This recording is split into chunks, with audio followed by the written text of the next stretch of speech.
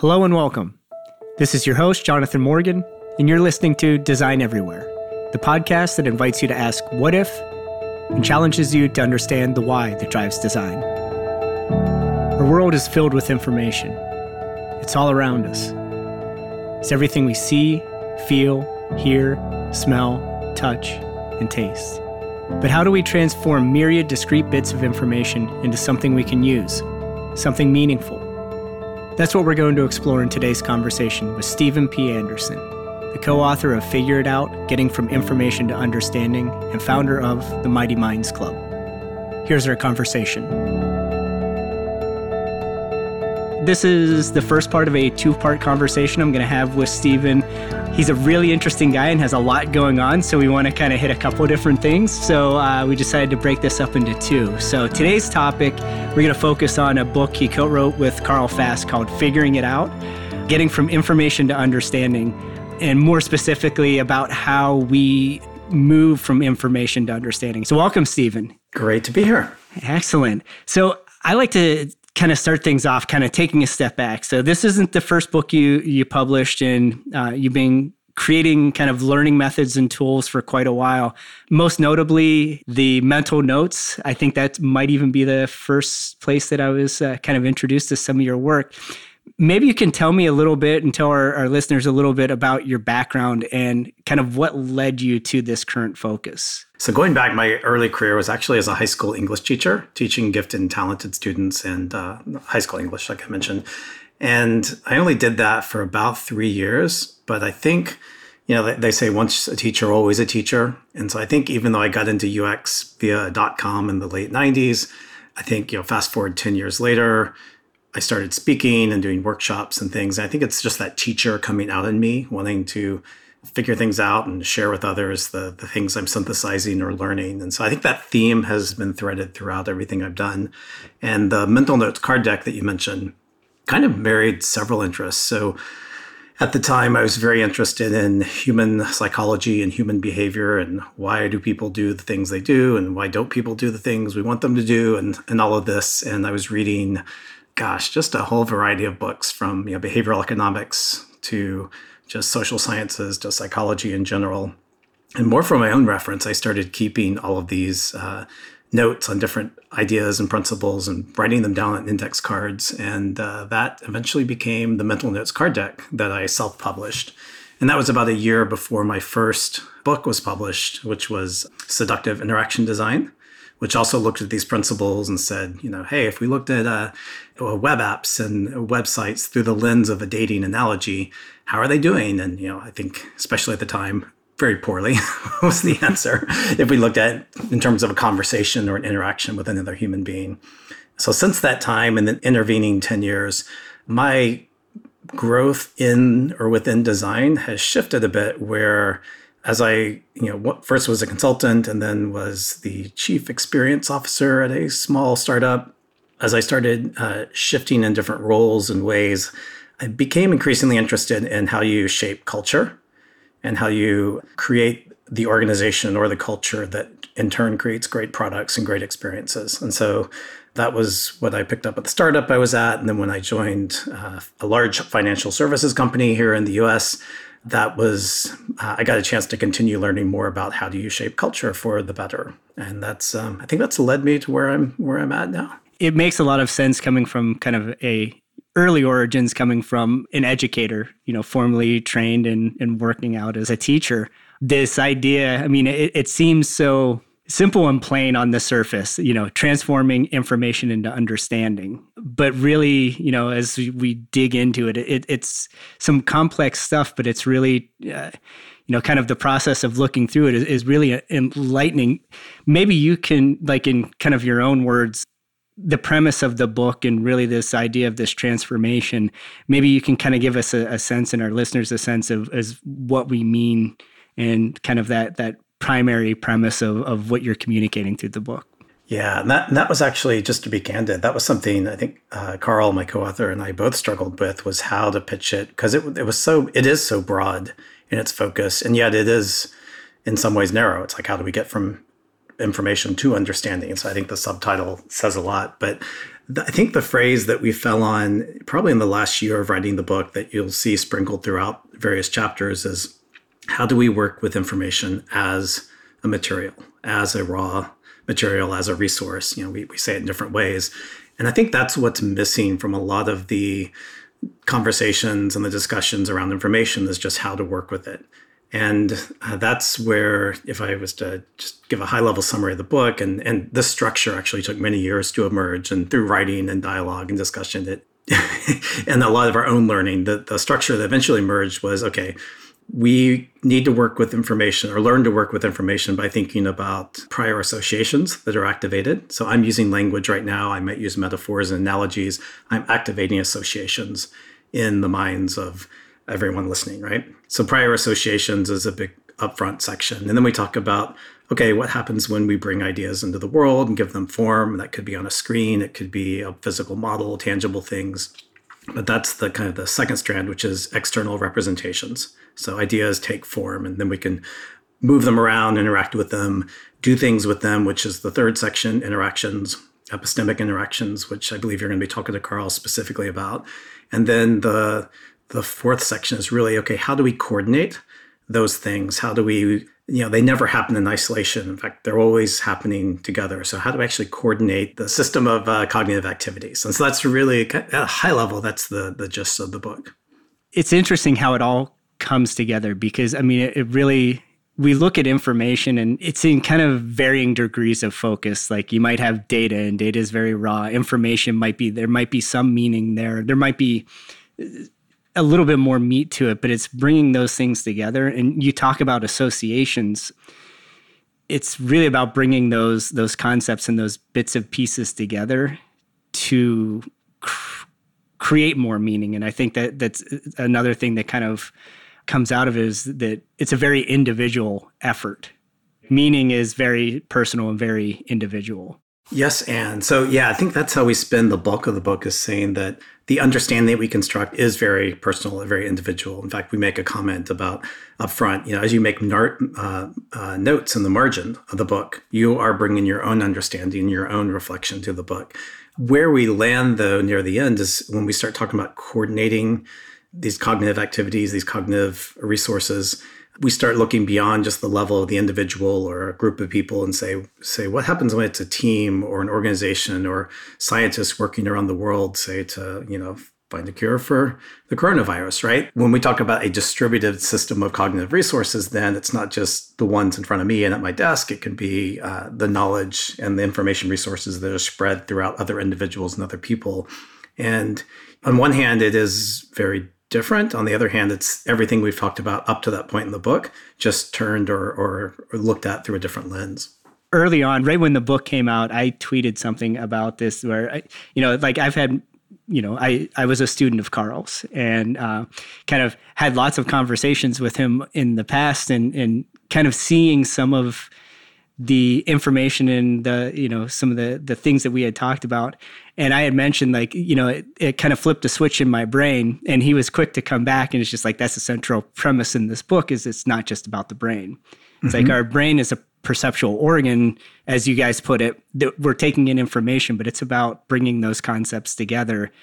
At least to me, it starts to, I guess, help me make more sense of how understanding actually does come into view, I guess. It's about the process as much as it is the actual things that we see. Well, you hit upon something just a few minutes ago as I was explaining something. I checked myself for a moment. I was like, did I say mind or brain? Mind or brain? I said mind, so that was good. But it's this thing we have to check ourselves on a lot as we tend to talk about the brain as the center of thinking and cognition and where it happens. And that's not, there's this idea now outdated that, the brain equals the mind equals the brain, which we kind of pull the rug out from under that concept, right, in the second chapter, where we say, look, what we think of as the mind is this coordination of various activities. So yes, the brain as a perceptual organ, but also our body inside an environment with other people or other objects. And that's really where thinking happens and occurs in and through these interactions with ideas, and whether they're given form or they're just conversation like we're having right now using words and language. when it comes to language, it is sometimes difficult. And I'm a designer myself, thinking of how we need to communicate things and how we translate some of this understanding, or at least design things that need to be understood. We kind of have to use this arsenal of narratives, of visual, and kind of tying all of that together. And I think the act of communication and the act of trying to turn what we're trying to do into something that can be understood is difficult, and it's difficult to kind of piece those things together. You do touch quite a bit in the book around the importance of visual for communication, and that we're very visual beings, I guess, like to use that sense or lean on that sense more than others. Oh, absolutely. That's actually, for me, that's where the book started, was thinking about visual models and concept models and all the artifacts that we as designers like to create to illustrate or communicate concepts. And I knew going into it that was going to be a big part of the book, but I also knew I didn't want to write a book like there are lots of good, very tactical books out there about how to create charts or diagrams or how tactically to communicate an idea. And I didn't want to duplicate work that had already been done, but I wanted to dig a bit deeper and say, okay, well, why is this? Why, as a human creature, is our sense of vision more efficient or more effective than the other senses we have? Which, by the way, aren't just 5. There's something like 24, right? And so that was the start for me. And I think even while I was still working on my first book, I had done a workshop in London on how to create concept models, trying to explain my process. And even at that point, I was still figuring out for myself, how do I create a concept model, and why are concept models so effective for distilling a complex idea into something that other people can understand? And so I think that was the beginnings of this book. But then, fast forward 5-6 years later, around, I guess, 2013, and I was very interested in stories and narratives and why they work. And that led me into this whole branch of just the brain as a perceptual organ and how it constructs narratives and constructs stories. And I think I gave a talk at one of the IA summits talking about that. And I actually brought people onto the stage to represent different neurons firing together and show how the brain is an associative pattern matching organ. And that was actually, there's a lot of good ideas in there. There were also things I had to unlearn because I think I was very much rooted at that point or that time that the brain is, where it makes all these connections. And it's like, well, there's more to the story. And you'll notice we focus on the phrase prior associations, which early drafts of the book, I had actually used the phrase internal representations, which just coming in from the outside may seem like not much of a difference, but as you dig into a lot of the literature around embodied cognition and how we think that there is a big distinction around whether the brain has these internal representations, or is it just activating a bunch of these prior associations that we've accumulated throughout our life and our life experiences. But yeah, to go back to your initial comment, the visual was where all of this started for me. I think it's interesting when you bring up the prior associations. I think that might have been kind of part of what I was thinking when I mentioned earlier about, like your brain is a perceptual organ and understanding is a very personal and unique to yourself. And I think that's leading to those prior associations. Everybody has their own prior associations that is unique to them because that's their experience in life, right? Yeah, an example I use in the book is the iceberg. We have a lot of slides that show an iceberg, and the concept that's represented is there's the stuff we see above the waterline, but below the waterline, there's all these things that are unseen. And the more you think about that, I doubt very many of us actually seen an iceberg, right? We've just seen pictures of icebergs. So we've grown up hearing about icebergs and all the stuff under the water you can't see. And so for us, that's a concept we formed probably at an early age. And it only means something if you've encountered that concept or that idea. And once you start thinking about it in that way, then it's not so much the fact that I just drew an iceberg on the whiteboard or I used a picture of an iceberg in my presentation. It's the concept, right? It's the prior associations that have been activated. And once you become aware of that, then you can start to think and say, well, what are the associations I'm going to make or invoke that people won't get, or they're going to think differently because they have a different background? It's not just cognitive stuff like analogies and metaphors, but it can be, one of the studies that it didn't make its way into the book, but it's really stuck with me, there was a study where they looked at I don't know if you've seen this optical illusion where they'll draw a line and have in version A of the line, it's like arrows on either end. And then version B, it's like the arrows have been inverted. So it's like two Y's. So you kind of form the image there, right? And it's something that's been used to talk about how we perceive when the lines are facing outward versus inward. We perceive that line, even though it's exactly the same in A and B, we perceive it as being longer.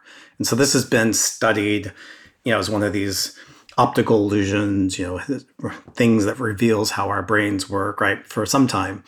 And the study that Carl pointed me to was just questioning some of the weird being when you step back and say, well, let's test some folks who are outside of our normal, culture that we normally include and what happens.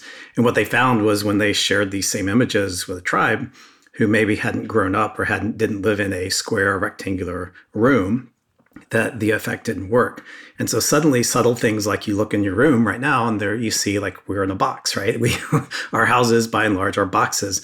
So we grow up with this association of things being shorter or longer based on perspective and the environments we grew up in. We would never even think about that in the way we think about like a metaphor or an analogy, but that is a prior association based on the perception of distance and length that then informs this study. And so that kind of stuff just really blew my mind. And suddenly I started questioning, what are all the prior associations I've grown up with, just on nature of being who I am, where I've grown up, where I've not been, that are unique to me.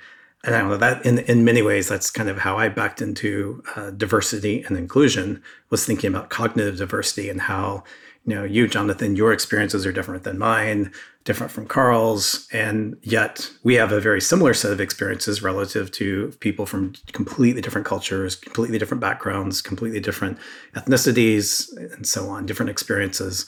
And I think once you can see that and recognize that, and then figure out how to respect those differences, but incorporate them in a team structure where you're working towards the same shared intent, that's powerful stuff.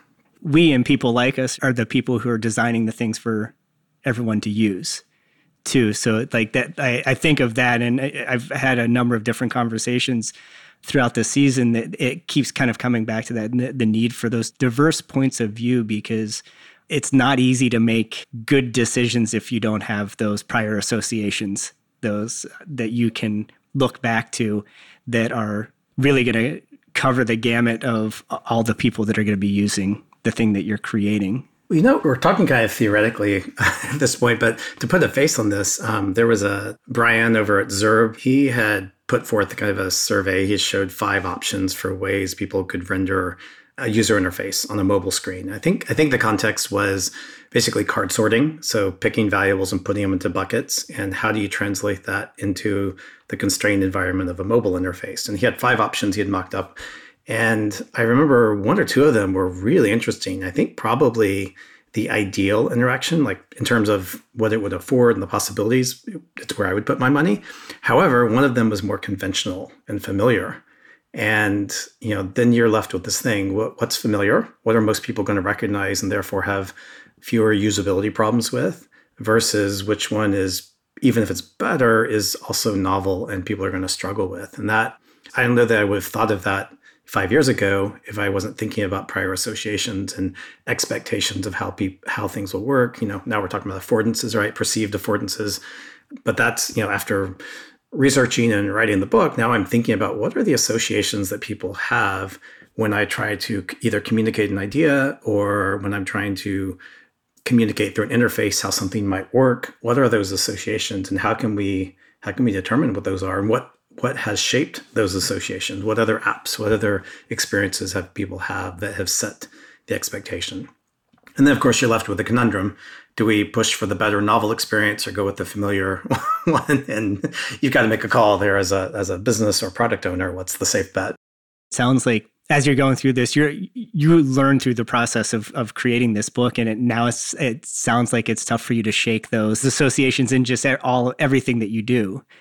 Kind of like what you were saying, having a conversation with someone, and now you're thinking about prior associations. How is this going to be interpreted? It does give you kind of a different perspective. I would say it has been transformative for me, learning and writing this, and just how I see and interact with the world now. Very different. In fact, I think in the opening, I got the book in front of me here, I dedicate it to my boys and I say, read this book carefully and you'll understand how the world works.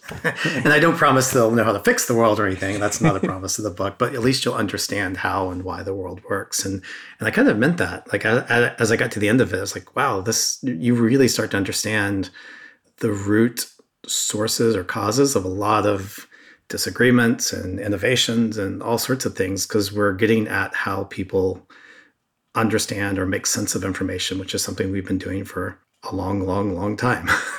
We can look at the concepts that you present here and just this idea of like using space to hold meaning. It's like, okay, we do that every day. Like the stuff that you do without even thinking about it, you're like, oh yeah, I guess I do that. It is about understanding it. And an example you give in the book is just like, I have a recipe, so I'm going to take everything out and I'm going to organize it on my table. I might organize it a certain way. Someone else might organize it another way.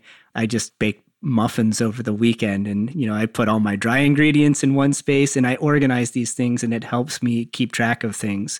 So I'm kind of using my space as a way of thinking through my process and desired outcome, I think, to a degree too. Yeah, I'm glad you mentioned that. We're talking a lot about theory, but we also want it to be very pragmatic and we wanted people to see how these things show up in everyday activities. And so the examples, there were a range of examples that we use and draw upon. And one of those was just cooking. I think we also used in the same chapter how we organize a closet. And the point there was in these, whether we're organizing a closet or interacting with ingredients and moving things around as we use them, whatever it may be on the kitchen counter, we are using space to hold meaning. And I think with literal things like that, we do it almost instinctively just because that's how we've been brought up. The trick is when you start to talk about concepts, like let's sort the team or organize the team based on performance, these abstract things that you're trying to make tangible in some way. That's where a lot of people struggle. And they're like, I don't know how to do this. And so one of the things I wanted to do with that section was really break down that fear or that anxiety about how to do that and say, look, if you can organize your closet, which I know you can, or if you can sort laundry, which I know you can, then we can do this. You can come up with your own model for sorting and organizing people or concepts or ideas or whatever it may be. Let's just break down that barrier between using space for literal things and using space for conceptual things. Just the end of that story, you tied those back to someone's prior association too. So if you can do this, then we can also do this. So if you can organize your sock drawer, I can teach you the concepts of organizing something else as it relates to, I'm thinking of like connecting this to design. Like I've always thought like doing a case study on the information architecture of your dresser drawer or your sock drawer or your underwear drawer or t-shirts or whatever can work as a good learning tool to have people kind of understand, yeah, it's the same thing as, creating a taxonomy for an e-commerce site or something like that. Like fundamentally, there's a connection between those two. It's interesting. I think we met at one of the IAA conferences, and I've attended the Information Architecture Summits and now conference for years. And I don't know that I ever identified as an IAA, but I've always said I'm very analytical.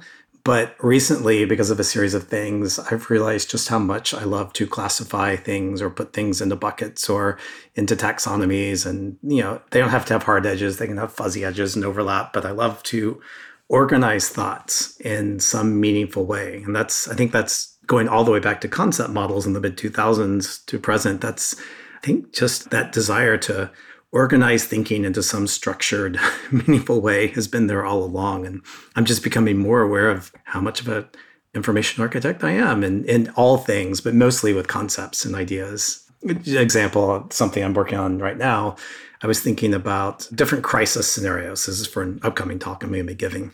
And as I was listing different kinds of crisis, you have things like, the looming climate crisis, which is a very existential one. But then you have what's going on with the exposure of systemic racism, right, throughout our systems. And I put that in the crisis bucket, but I was like, that's a different kind of crisis. That would be something like a simmering crisis where it's been there, it's heated at such a slow pace for so long that many of us haven't felt it. And now it's boiling over, right? So simmering crisis versus an existential or looming crisis versus a present crisis, which would be like the pandemic, for example. But just that desire to start to organize and say, not all crises are created the same. Let's structure these and think about these. And then once we do that, then we can think about how to respond and how to address them, how to talk about them, because you can't talk about those three topics, for example, in the same way. They are different, even though they all are a type of crisis. Yeah, and I think it's interesting because I also, like, with most of the things that I do with respect to design, I really like to start with concept models or conceptual modeling of just for me to get a better understanding of the space. So starting to pull out different pieces of what is a larger system and try to bring connections together and things like that, it really helps me think through it. It becomes more of a 50-50, I think. I think part of it is the artifact after. That is a good way to communicate that. But for me, it's a way of thinking through doing. Some of the premise of the book too is that's my way. Creating that model is my way of understanding. Absolutely. I'm going to nerd out here for a moment. You may know from reading the book or just from conversation in the past. So Carl and I both love board games, tabletop games, and that, of course, worked its way into the book. But one of the things I've become aware of on this taxonomy thread is that when you talk about how to use cards, whether it's in a game or in something like the Mental Notes card deck or all of these knowledge cards that we have out there, I have yet to find anyone who's done an exhaustive or comprehensive look at the ways that you can use cards in combination with each other. And so it's simple things like if you play a game like Timeline, the fundamental structure is sequencing these cards. You're trying to sequence them on a timeline. That's the challenge of the game. But then you have other games where I recently played the Arkham Horror Living card game, and you'll have two cards side by side that you flip over. And so there's a pattern there where you've got an A side and a B side to each of the cards. And then the cards are put side by side as pairs. And one is like the threat level of the game. And the other is like your success or your movement, your progress through the game as a hero, right? So you've got a pattern there. And then you've got other times where you might have one card that's, say, a recipe or an index to the other cards that follow. So I got this yoga deck back last year, mainly because of this pattern, right? Where most of the yoga deck is all of these yoga poses and things you can do. But then up front, there's their recipe cards. I think that's what they call them. And they have a recipe for beginners where it says, okay, you should pick out cards 3, 7, 21, 48, right? And then there's a recipe for advanced. And so anyway, just that coupling between sort of these index cards versus the rest of them. And I've started keeping notes of these, and I'm creating my own sort of taxonomy for how to use cards, mostly so that I can share that and it will up the game on everyone creating cards. Because I see a lot of people just put information on it, but not think about all the different kinds of structures and ways that we can use these tangible, discrete units of information collectively or in a coordinated fashion. So I don't know, just nerding out there, but that's something that as I'm very interested in making physical, tangible things to think with, cards being a big part of that, and just being able to step back and assess the properties that cards afford and how they can be used. I don't know, it's something I'm kind of excited about right now. I think it's just a logical extension of the whole conversation we're having here, because there's a tangible aspect to it. There's the modularity of it, being able to move it around. I think of even affinity diagramming and stuff like that we do, kind of on a regular basis, and the type of work that I'm doing and a lot of people who listen to this do. It becomes a way to kind of manipulate that information in a way that is far more tangible. And I think cards afford you that freedom to do that. Yeah, and the more we can talk about things like cards in that way, then we stop seeing them as, not that there's anything wrong with this, but we see them less as a game or a playful thing or something light. And we actually see, wow, this is a really powerful way to hold and reflect on knowledge. It's a stack of cards is a powerful cognitive resource. Why don't we have more of them? Why do we keep publishing books? Maybe we should publish card decks, right? Do more of these things, right? It's a different way to interact and think about information. Yeah, just like short burst and interactive, and not in the what a lot of people think is traditionally interactive is digital. No, like real traditionally interactive, which is physical. Absolutely. Every time you shuffle those cards in your hand, you're interacting with them to see new patterns. Yep. Yep. And even just the potential to randomize, to do different things, shuffle them in different ways. You can kind of randomly make associations that you almost artificially make associations that you wouldn't have made yourself. And that gets you thinking in a different way. It gives you a different perspective. Absolutely. You got any card decks in the near future? Making or getting? Well, either. I was thinking making, but... Not in my near future. I do collect... I'm big on like principles and constraints, anything like that, things that are universal. I do like, on a project by project basis, we will do exercises where we do kind of mashups between constraints and principles and things like that, and really try to push, generate, evaluate the things that we're creating. So I guess in a sense it's there, but in the sit down and create and publish wasn't on my radar, but I'm going to reframe things and maybe you'll see new possibilities. Absolutely. Absolutely. You know, there's a workshop, more of a self-awareness workshop that I've done in the past based on cognitive behavior therapy. And one of the key ideas there is to separate the facts of what actually happened from the beliefs, what you believe happened. And we had gone through previous versions of this and just had examples on a slide and all. And it was one of those moments as I was reflecting on those examples. I'm like, okay, one, these are easy examples, but the things people are grappling with where they struggle are not easy. So let's A, use those examples. And then B, rather than tell people whether it's a fact or a belief, why don't we put all these on a card and let's turn the idea of a card sort into a game.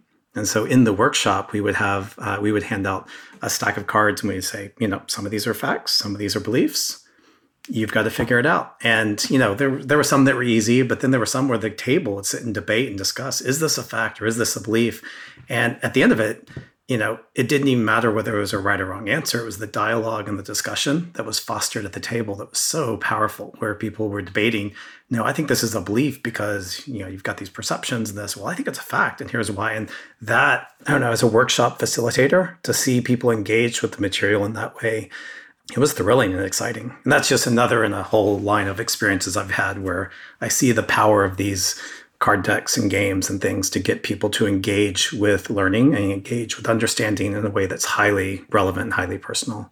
Yeah, that's really interesting and really important point. And I see that a lot with, I facilitate a lot of workshops, more project-based workshops, really on a regular basis, doing that either with clients or, their potential customers or whatever. But a lot of the activities are, kind of 50-50 what you want to get out of it. The other one is to really get people understanding the context, getting people to understand more than just what we're trying to achieve as a goal, more concrete goal coming out of that session. It's the activity that brings teams together and makes for better outcomes, because I think there's a shared sense of responsibility when you go through that. Like you're in the trenches working through that. And I think the more tangible we can make those conversations, even in the time of everything's a video conference, using Miro, using Mural, using tools to take all the thinking out of our heads and direct verbal conversation into that's work around on this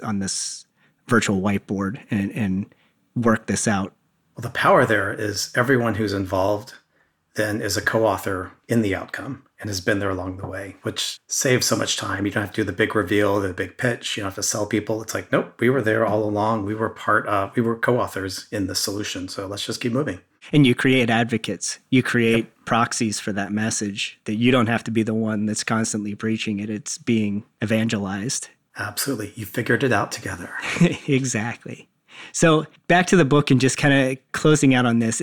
I know with a book, it's kind of tough. You get to the end, it's probably a challenge to start to wrap it up and say, we're done. Let's finish this up. Let's get it published. Now that it's out there, is there anything that you look back on that you kind of wish you dug into further, or you want to dig into further, that you feel like you can take it one level deeper? Yes. And it's more of a continuation rather than something like, I wish I'd gone deeper there. I feel, the book, you've read it, it's thick, right? There's a lot in it. But I will say there's a section near the end when we talk about coordinating people, or this macro level coordination. And the section there, I think in the book, it ends up being 3,000 words, which is appropriate for this book and the point we were trying to make. But those 3,000 words were originally not half a chapter, but a chapter into themselves. And then before that, they were pushing up about 30,000 words, so fighting to become almost their own mini book. And that content will probably weave itself into a future publication of some kind. But that's where I really started exploring when you have this problem of when you have a large group of people who all have pieces of the information, how do you create the structure, the facilitating structure to coordinate activities so you can have understanding at the end? And this is the types of problems we're talking about now are things like open source technology, scientists working around the globe to find a cure for something, right? How do you coordinate the exchange of information, the interaction with, the sharing of ideas? And so I think in the book, I left everyone with like, here's a framework that I'm working on, but I would love to take that framework and what got, 2 paragraphs per item in the book, make that a chapter and explore that more and test that out. And so that's really getting into organizational development and how do you set up organizations or large groups of people for the creation of understanding and the sharing of knowledge. And that's kind of where I'm at now. And in fact, I'm giving a talk here soon at a local organizational development meetup. Totally different group, foreign to me, but I've been joining this group for about the past 9 months and just been soaking up all of the knowledge there and learning and bringing my own design view to things. And I'm going to be giving my first local presentation to a completely different tribe of folks next month. So I'm kind of looking forward to that. That's awesome. I want to thank you so much for being with me today and talking about this. Like I said at the beginning of this, we're going to do a follow-up conversation on something else that you have going on right now, and that's the Mighty Minds Club. And I think it's a good logical continuation of this conversation because it is taking a lot of kind of what we talked about and putting it into action and putting it into more of a educational space. So thanks again for coming. Thank you. I'm looking forward to the next conversation. Thanks for listening to Design Everywhere. Please take a moment to subscribe to the show in your favorite podcast app. We have a lot more episodes in the works. And if you can give us a rating or review, we'd love to hear what you think. Thanks to Stephen P. Anderson. You can find him online at poetpainter.com, themightymindsclub.com, and on Twitter at Stephen Anderson. You can follow the show on Twitter. Just search for Design Everywhere Podcast. That's at design_every. You can also follow me, Jonathan Morgan, at PromoRock. This has been a production of Evergreen Podcasts. Special thank you to our producer, Leah Longbreak, and audio engineer, Sean Rule Hoffman. I'm your host, Jonathan Morgan, and this is Design Everywhere. Thanks for listening.